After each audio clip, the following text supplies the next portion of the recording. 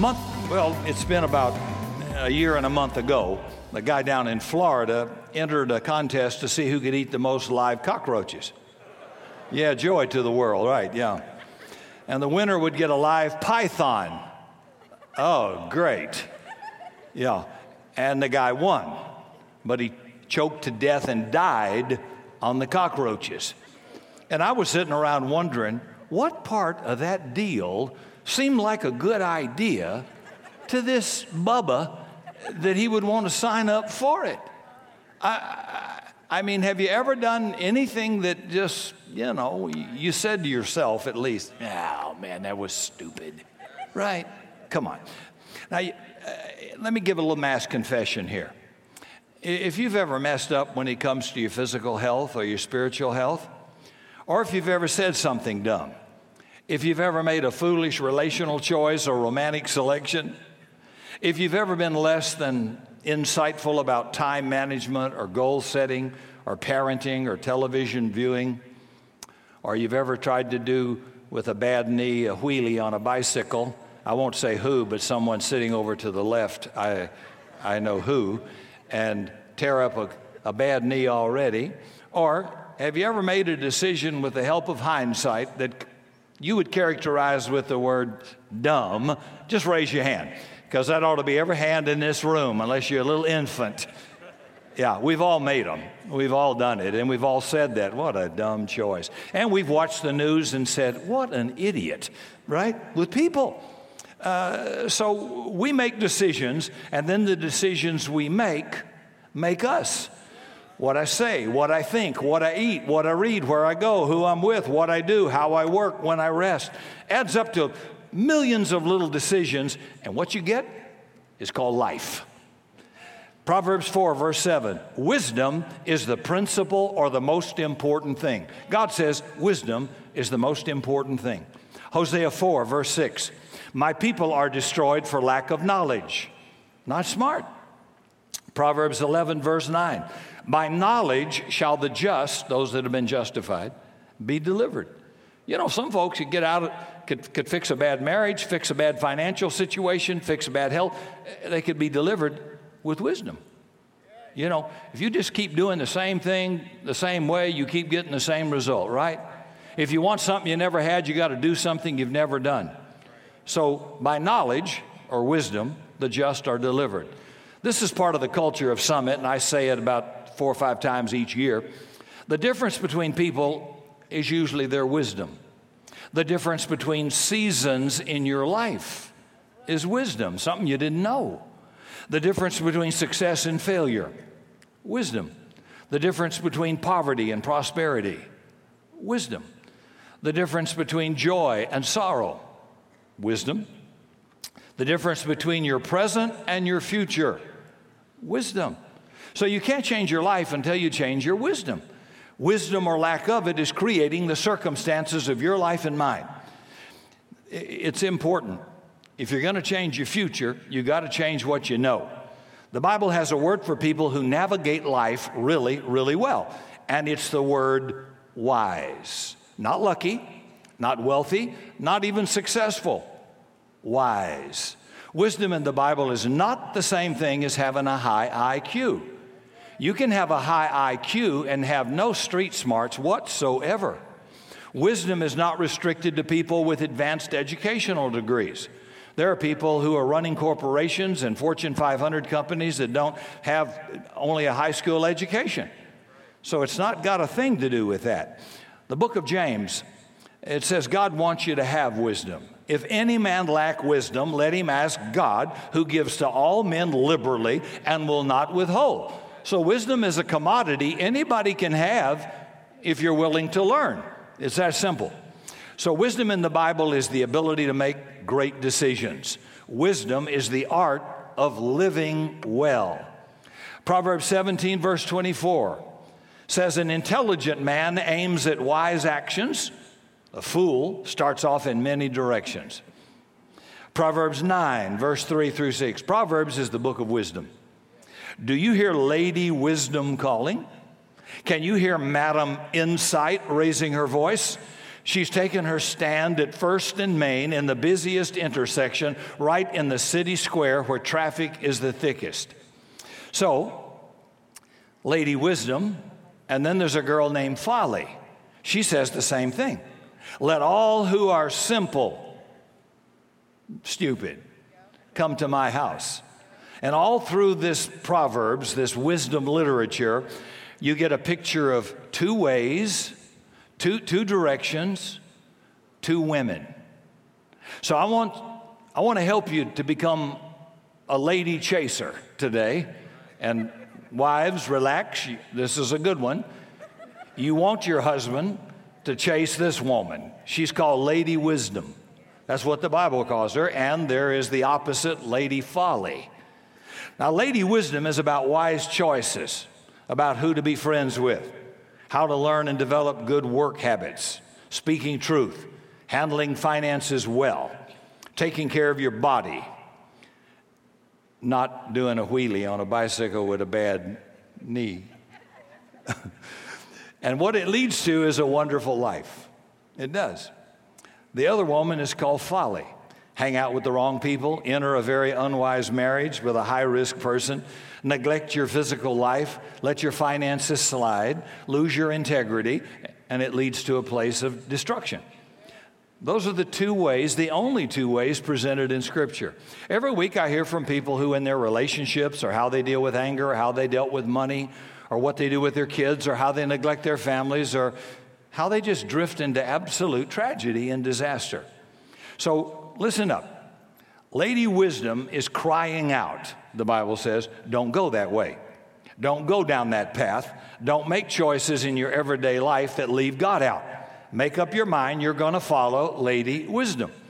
So let's talk about 7 key areas of life, and then let me give you a proverb that gives us wisdom for that area. Real simple, take it home, use it instantly. First area of life, wise attitudes. An attitude is your approach to life. And by the way, you get to choose your attitude. You're not born with an attitude. You choose it. You know, I don't want to pay somebody for a bad attitude. You can get that for free. You can change your attitude. Yes, you can, because it's a choice. Proverbs 10, verse 8. The wise are glad to be instructed, but the fools fall flat on their face. 2 words that are used often in the book of Proverbs are the words simple and fool. The simple and the fool lack wisdom, but there's a big difference, and the difference is teachability. One doesn't know and is foolish, simple, but the other one knows but won't do because he won't be taught. He's rebellious. He's stiff-necked. So the question is, do I have a teachable spirit? Am I open to correction if and when I get it wrong? Or do I stiffen up and get defensive? Do I have a teachable spirit? Because that's the only way to be open to wisdom. I don't care who you are, you're going to be wrong sometime. Are you possessed with the ability to be teachable? See, no matter how smart you are, if you get stiff-necked, if you don't have a teachable spirit, you close yourself off to wisdom. Can I say I was wrong? I'm sorry. I'm not going to do that one anymore. I'm not going to do that way anymore. That's called wisdom. I'm going to smarten up. I was wrong. I had bad information. I had a bad choice, whatever the reason was. Can I be corrected? Anybody can be corrected is going to be successful. And if you think just because you're hot shot or you run your own business or church, I can be wrong and be corrected too. And a lot of guys that have just recently fallen, nobody could correct them. Who can tell you no? And I'm talking about if it's illegal, immoral, unscriptural, or unethical. Somebody ought to be able to get in your face and say, no, don't do that. No. I'm not talking about your vision, your dream, your choices. That you get the last word on that. But if it's illegal, if it's immoral, if it's unbiblical, somebody ought to be able to rise up without being rebellious and say, no, Rick, we can't do that. I just been with some people who made some choices that violated, in another country, violated, I'm going to say federal law. I don't know. It's a country, different, not America. And the result has been catastrophic. Nobody could tell the person, no, we can't do it. And if you're on a board, if you're on a team, if you're in a business, and they ask you to do something that's illegal, clearly unbiblical or immoral, you have every right to say no and say, without judgment, without causing any problem, I'm going to dismiss myself. I won't cause you trouble, but I'm not going to be complicit in this, because then I stand accountable with a lawsuit. I stand because I'm complicit in it.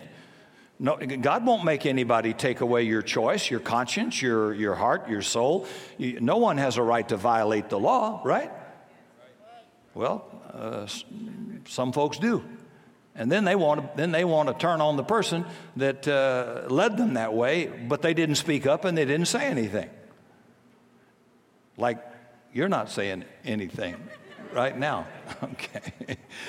Wise initiative, number 2. Wise initiative. Proverbs 19:24. The sluggard buries his hand in the dish. He won't even bring it back to his mouth. I mean, this person is so lazy, he puts his hand in a nacho bowl and decides it's not worth the energy to transport the nacho back to his mouth. You will never grow by being lazy. The lack of action leads to loss of life. That's one of the ways folly is so powerful. One of the greatest devices folly has to get us to say later instead of no is procrastination. It's that someday syndrome. Someday is not a day of the week. All through Scripture it says today. Today. If you will hear His voice, don't harden your heart. Do it today. Never procrastinate. But we say, I'll get around to it. I'll get in shape. I'll start to pray the way I've always wanted to. I'm going to be generous when my financial life changes. I'll spend more time at home when things settle down at work. I'm in favor of wisdom, Rick, just not now. And people fail to follow the path of wisdom. They go to their graves in folly, not because they rejected wisdom. They just never got around to it. So the question is, do I procrastinate or do I initiate? A slave, a servant in the Bible, is told what to do. He cannot initiate. You do what you're told, only what you're told. We're sons in the New Testament. A son can initiate. If my teenage son, I don't have one, but if my teenage son sees the grass up over the bumper of my car, he can initiate getting a lawnmower, cutting the grass. I shouldn't, as daddy, have to say, son, it's time to cut the grass. If you see something wrong, you can fix it. You can initiate. I love initiating people are the ones that survive plane crashes. They don't wait for a flight attendant, which is never going to do it anyway, to get on a mic and tell me how to exit and line. They jump over seats, over people, and they jump out of any crack they find in the plane. They initiate action. I don't ever wait to be told what to do. It drives my wife crazy, but I initiate. I am not a good line up and follow. You are allowed in the will of God to initiate. If you see a problem coming, you can initiate a solution. If the doctor tells you on your last visit, you know, George, you know, Bill, you know, Mary, you've gotten way overweight now and your cholesterol's high and you've got high blood pressure and you're on the verge of type 2 diabetes, and you say, okay, yeah, doc, and you leave and you don't initiate, you're going to wait till you have a heart attack and you rush to the hospital to start your treatment when you could initiate in advance. I looked at my father when he was 58 years old, and I was 38, and I said, Ricky boy, you're going to look just like that if you don't make different choices than him. So I initiated choices. I said, I'm not going to do what he did like he did. And with 5 marriages, I said, Ricky boy, you need to make better choices than your daddy. And I did. I'm just saying, is this hard? Is this complicated? No, it's called wisdom. So initiate. If you see something wrong, fix it. If you walk by, you're a carpenter and you have your business or something, and you walk by a door and something's wrong or something's broken, and you slip up to me in a service and say, hey, I took care of that door. It's about to fall off a hinge. I might not have ever even seen it. I don't know if maintenance saw it. But you said, I've already taken care of it. My boys fixed it on Monday. Look out for it. You didn't wait and say, well, I wasn't asked to. Well, it's not my job. Well, I'm going to wait and get the elders to vote on it. Are you kidding me? Fix it.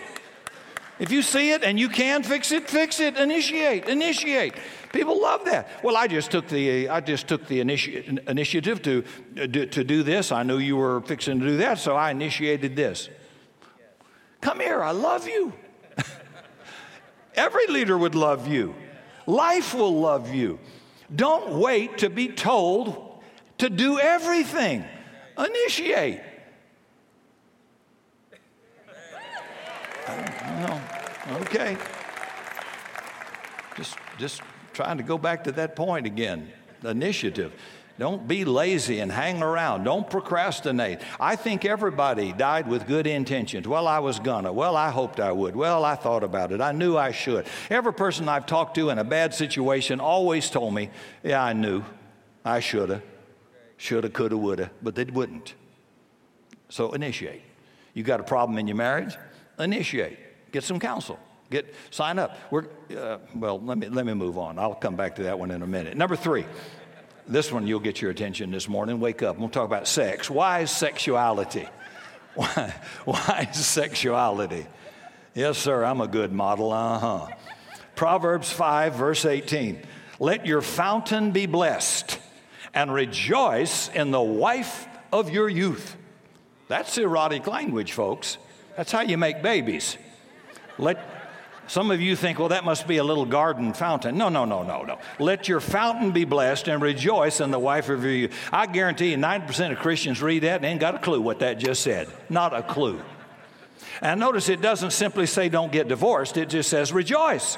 Arrange your relationship in such a way you take delight in it.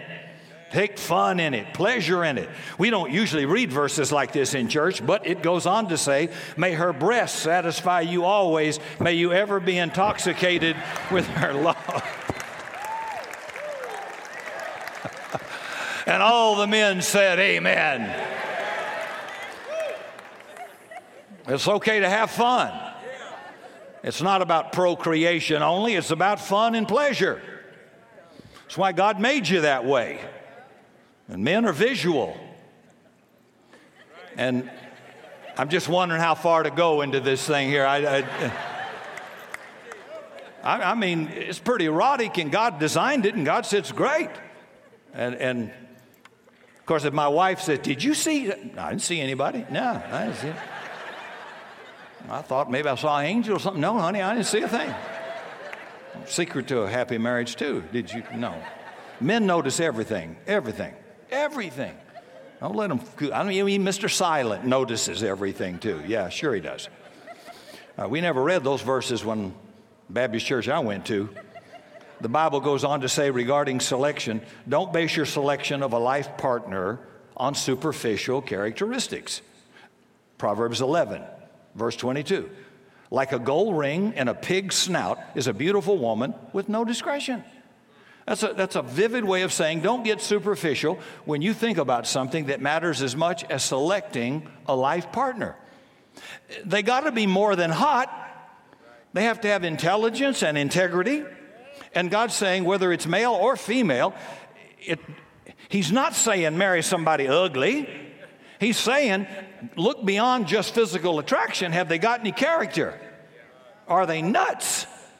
Is this person a hunk of burning love, or is he going to be a good father and a good husband? That's all. And there are plenty of people I know who could get up and say, yeah, I made a bad choice on that one. Well, sure. Well, don't make it a second time. Look beyond hot. Hot goes pretty fast after you get that downhill slide. For girls and guys, it slides on down the deal there. I love the vivid deal. A beautiful, expensive gold ring and an old pig snout is a hot woman that shows no discretion. So God says, I'm pleading with you. If you're married, guard your love. Value the relationship. Evaluate it. Learn. Fight for it. If you have to, work for it. Pay whatever price you have to pay. Don't let your marriage go down the tubes and then say, well, I'll just invest my emotions in my work or my achievement or in money. Don't do that. Get whatever help you need if you're married. Now, I say this to help the men, not to be controversial. I just think transparency helps men. Every year we have a marriage seminar. This year, Dr. Jim Reeve and his wife Marguerite, who are coming from Covina, California, the end of June to do a weekend with us. They have a mega church out there. I've known them for over 20 years. They're outstanding. Fun. He's an earned PhD, they're just cool, fun people. You're gonna like them. I go to every one we've had, but here's the truth. I never wanted to go to one of them. Ask my wife. I'm thinking, oh, shoot, got to go to that marriage thing. Yeah. So my flesh never wants to go sit in a marriage counseling thing. You know, if you said, we want to go to a car show, let's go. Yeah, okay. I can get we're going to go look at an airplane or something. Yeah, or a boat. Yeah. But marriage seminar, most men, not every man, but most men would say, yeah, okay. But here's the thing. Two big things in it. First, it makes my wife happy that I care. At least she thinks I care. And number two, here's the truth. I always learn something. I always learn something that either I need to do better or might not have known, and I walk away with a little bit of wisdom, and it's always helped me.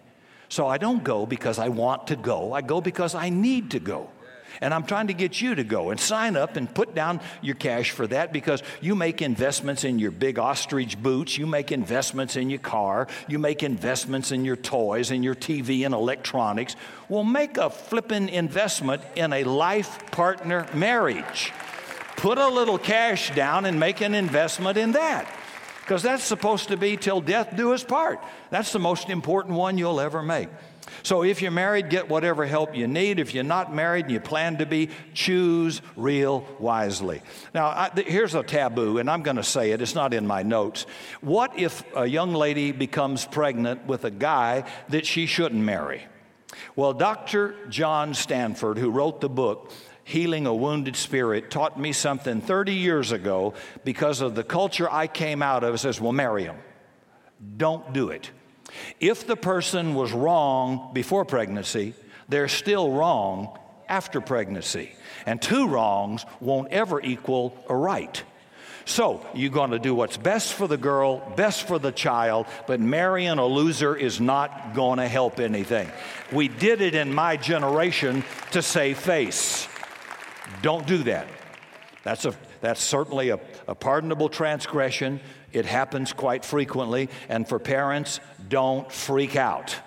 And then if you're engaged and it happens, just get married. Go ahead and get married. You come to my office, we'll marry you in 2.5 minutes. Then you can have a little celebration somewhere out there. We're talking about integrity and wisdom and doing the right thing. Yeah, I wish life worked great for everybody and perfect, but it doesn't. And so that's just a little by-the-way talk that I've picked up over the years in my own life and watching people and watching families. You're never going to get rejected by me. We've all made wrong choices, but I hope you don't keep making them. I hope you learn from them. Number 4, wise speech. Proverbs 27, verse 15. A quarrelsome wife is as annoying as a constant dripping on a rainy day. Folks, I'm just reading the Bible. I did not write this. And by the way, that goes to the other gender as well. Nobody wants to be around a quarrelsome person. I don't want to be a team member with a quarrelsome person. I don't want to be on a board with a quarrelsome person. I don't even want to be friends with a quarrelsome person.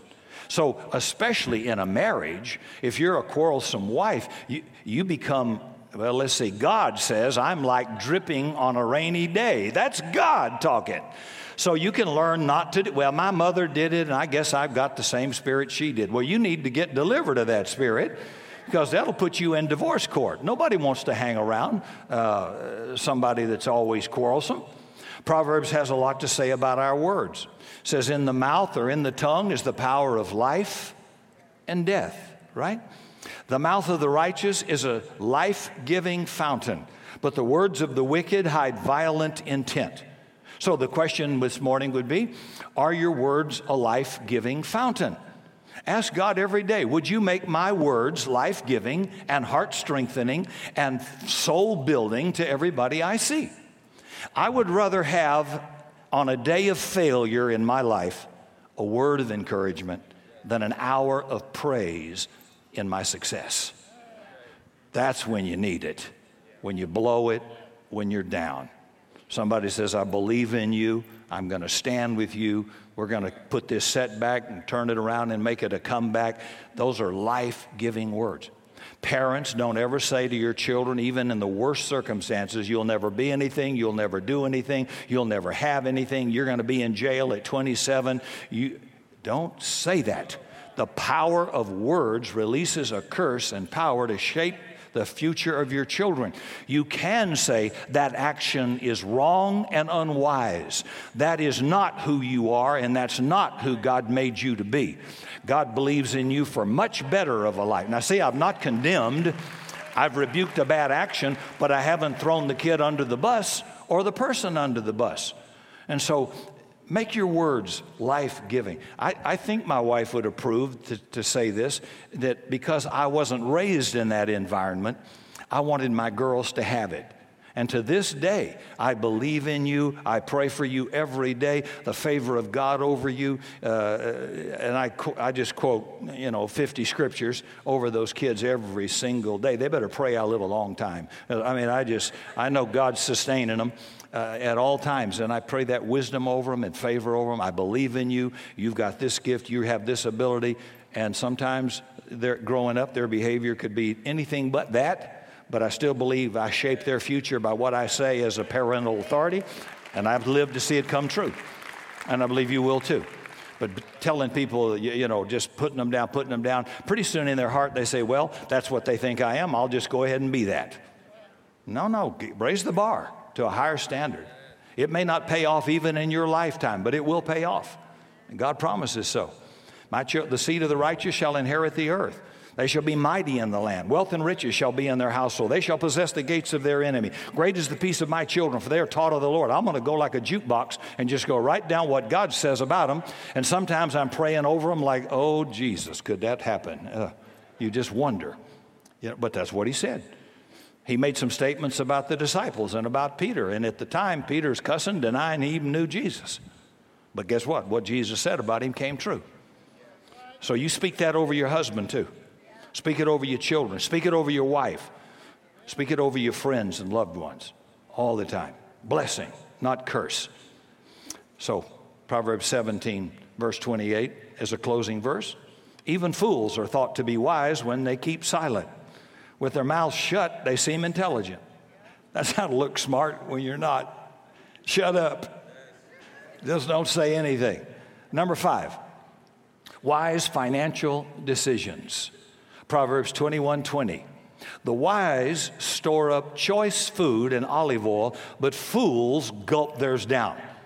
Now, this speaks about financial self-discipline. It's about delayed gratification when it comes to stuff. Don't spend all you make. Don't buy what you cannot afford. Don't put yourself in financial bondage. One of my mentors told me 25 years ago, he said, Rick, don't ever finance your toys. You can finance your kids' college education. That's an investment. Finance your house. That's an asset. Maybe your automobile. But don't finance your bass boat or your wave runner or your fishing equipment or your high-priced TV, toys. And he said, here's why. If your job goes south, if the economy goes south, if the company has cutbacks and everything goes bad, you have an asset, not a liability. And you can sell it, convert it to cash. I sold one of my toys several years ago to pay for a wedding because it was an asset. It was paid for. So if you ever see me in a toy, there's no debt on it. I either had the power to buy it or someone gave it to me. But I will not finance a toy. Now, that was good advice for me. You take it or leave it for what you want. But I know a lot of people that are just mortgaged to the hilt. But don't do that. And those assets can be converted into cash when you have a shortfall.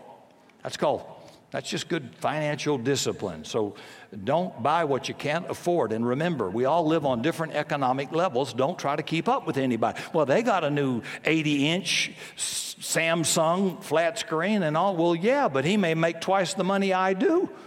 Live within your means and you'll have less stress. I think financial bondage is just about as bad as slavery. It will beat you to death. And yeah, we all wish we could have more and all, but if you can't handle what you got, you're probably not ever going to have any more. So resist that temptation to keep up with anybody. Don't drop out of school so you can buy the car you want and get an apartment when you forfeit maybe $1 million in earning in a lifetime if you'd gone on to finish school, just so you could have a stupid car. It's going to break down and wear out on you just like anything else does. Anything's got parts in it, it's going to break, wear out. As soon as you drive off a parking lot with a car, they devalue at $8,000. You just drove off the lot. Then they just said, well, I don't know how much we can give you for that. You've had it about 8 minutes. It's about $1,000 a minute. I'm telling the truth, right?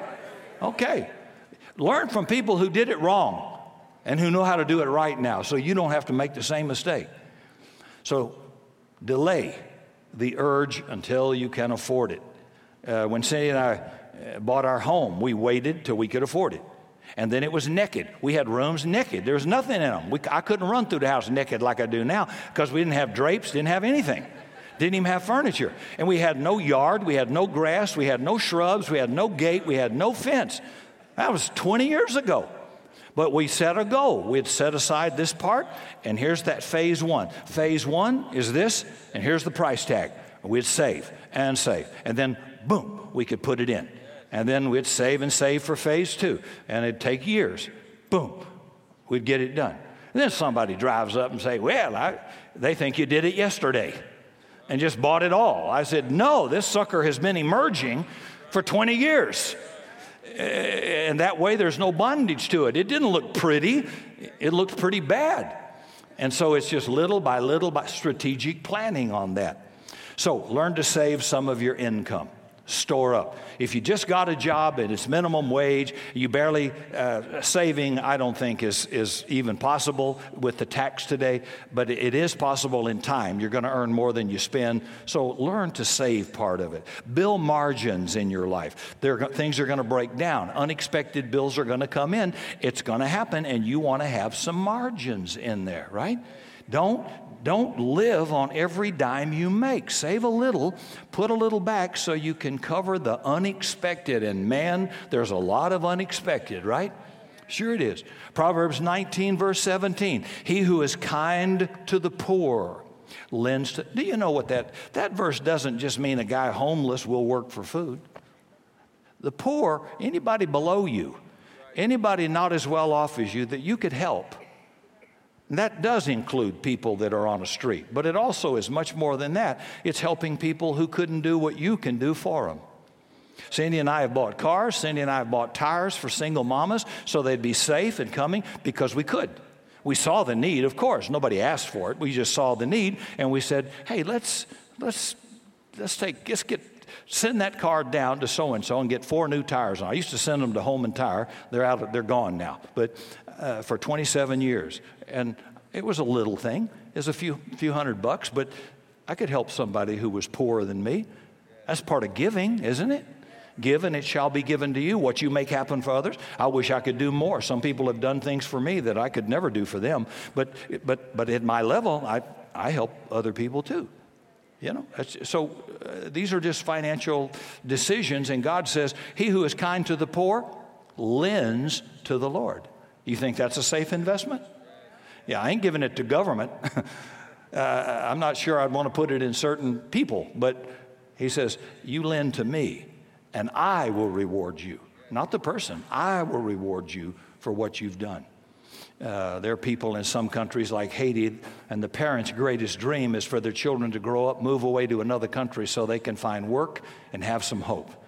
So how we handle our finances, whether it's a lot or a little, is so we can help a world that needs to be fed and that desperately needs the gospel of Jesus Christ. If you stay broke, you can't help anybody.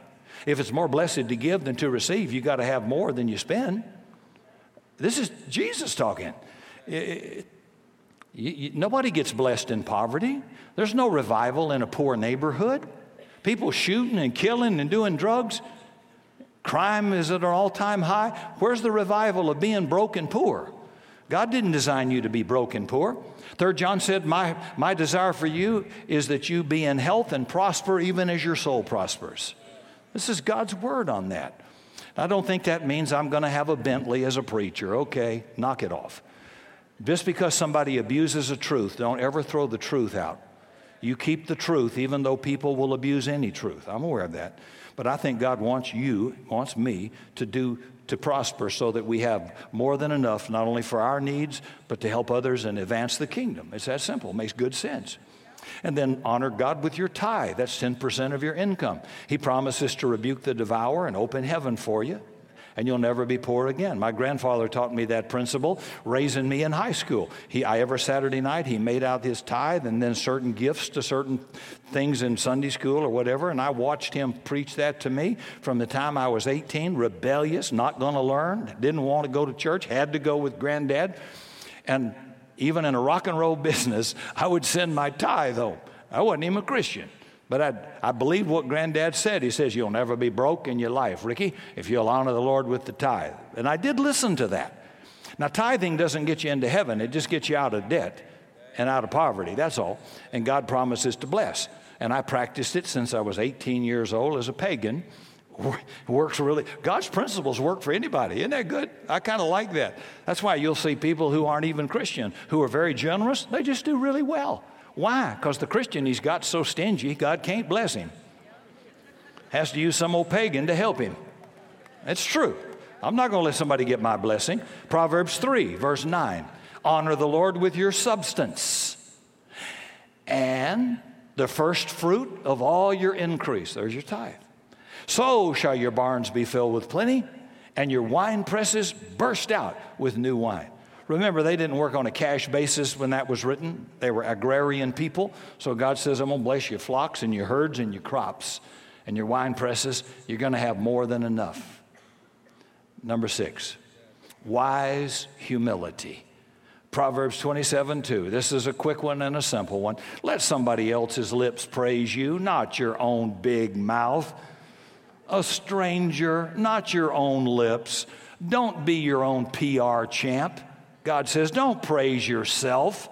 There's remarkable connection in the Bible between humility and wisdom. Proverbs 16, verse 18. Pride goes before a fall. Before Satan fell, he lifted himself up with pride. Before anybody falls, and we watch them all the time, God says the root of it was pride. Never forget where you came from. Never forget the goodness of God that made you what you are, put you where you are, gave you what you have. Don't forget the day of small beginnings, or pride will lift you up, and then you get real stupid. And Bill Gates says, success does bad things to people. It makes them think they can't lose. Everybody can lose. Everybody can. So be smart, be grateful, be humble. I don't think that means go around dragging yourself on the floor. I think it just means I have done well. I am very grateful. God has blessed me. I hope I'm a blessing to other people. That's great. That's a spirit of humility. Crawling on the floor is not humility. That's just bad posture. And it's probably so people will see you too. That's called pride. You set yourself up for destruction. Here's the last one, number 7. Wise commitment. This one's the most important. Proverbs 3, verse 5 and 6. Trust in the Lord with all your heart. Don't lean unto your own feelings or understanding. In all your ways, submit to God, and He will make your path straight. So what matters most is wisdom around life's ultimate choice. Wisdom makes for better friends, better character, better lives, better financial management, better workers, better communities, better citizens, better nations, and better parents. But wise people still get cancer. Wise people still get betrayed. Wise people still die. That's why wisdom has to be more than life management. And it is. Here's what Paul says in Colossians 2, that wisdom is a person. In Christ are hidden all the treasures of wisdom and knowledge. God's done something amazing. Wisdom is not just the ability to make good decisions. One day, wisdom came in the flesh, said strange things no one had ever said before. Wisdom loved, and wisdom suffered on a cross, and wisdom died, and wisdom was raised again. And wisdom, thank God, is far more concerned than common sense and practical advice and navigating life safely. Wisdom bet everything on God the Father, dies on a cross, and gets resurrected on the third day. The writers of the New Testament realized all they had loved and all they had prized and all they had cherished about wisdom they found in Jesus. And so will you. For more information on Rick Godwin and product available, visit summitsa.com and click on Bookstore.